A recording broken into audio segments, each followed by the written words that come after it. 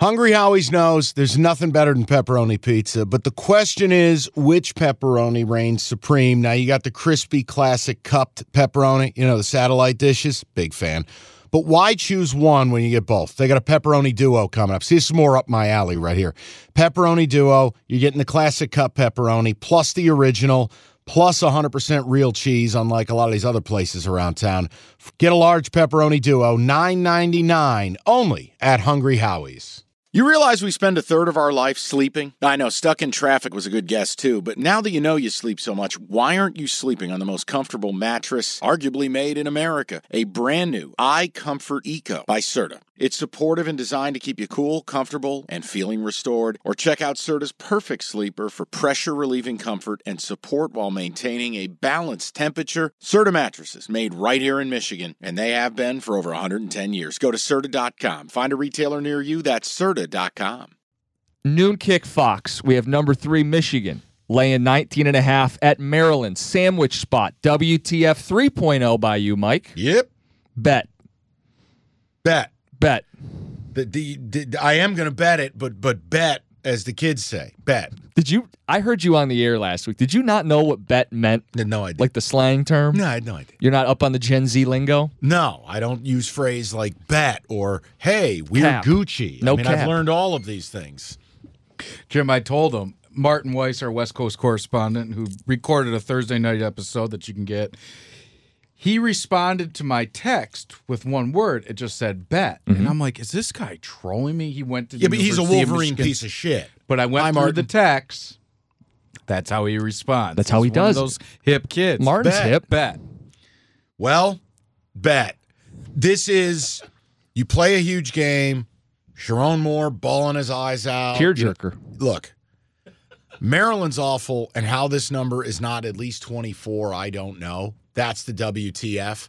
I mean, had Maryland last week. They got a cover against Nebraska. Ain't nobody celebrating that. I'll take the win. Mm-hmm. But Ohio State on deck.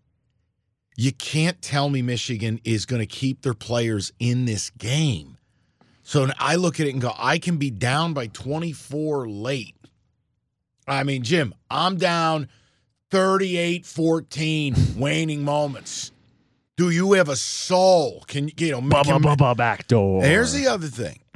Now, look, this is not last year's Maryland offense with Rock Jarrett and Dumas and the rest. But am I crazy for looking at Michigan hasn't faced a single quarterback? Not one. No. And while Baby Tua is not great in my world, he's good. And their weapons, they're not last year's weapons, but they're good. Is it crazy to suggest that in a game where Michigan probably plays a little sleepy, probably pulls starters, that Maryland should have some success against a defense that has not played a team that can throw a forward pass? Yeah, I see it. They're a good third down team. They'll move the sticks, possess the ball, and then, late you got a quarterback with a live arm, makes one or two plays, a blown coverage while the team's kind of resting on their laurels. They've already got the game in the bag. You got the power stat, though, and you got to deliver it.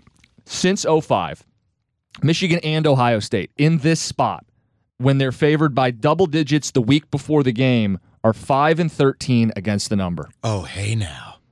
You got to play Maryland.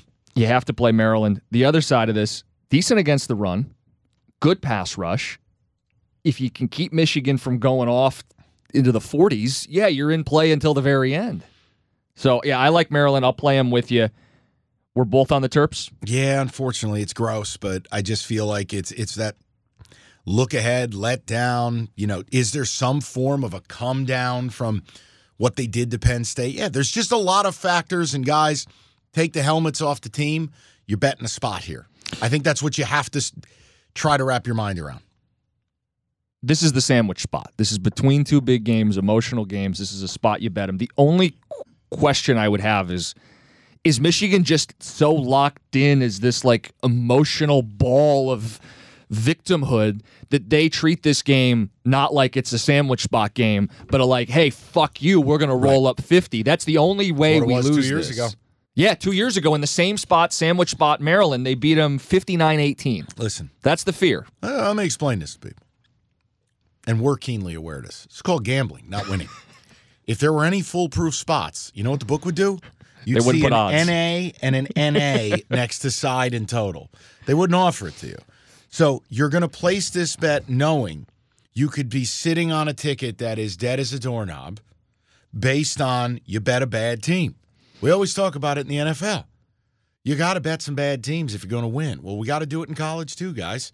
If you want to bet Michigan, you think they're locked in, you think it's Michigan versus everybody, you think you're America's team, you think it's bet.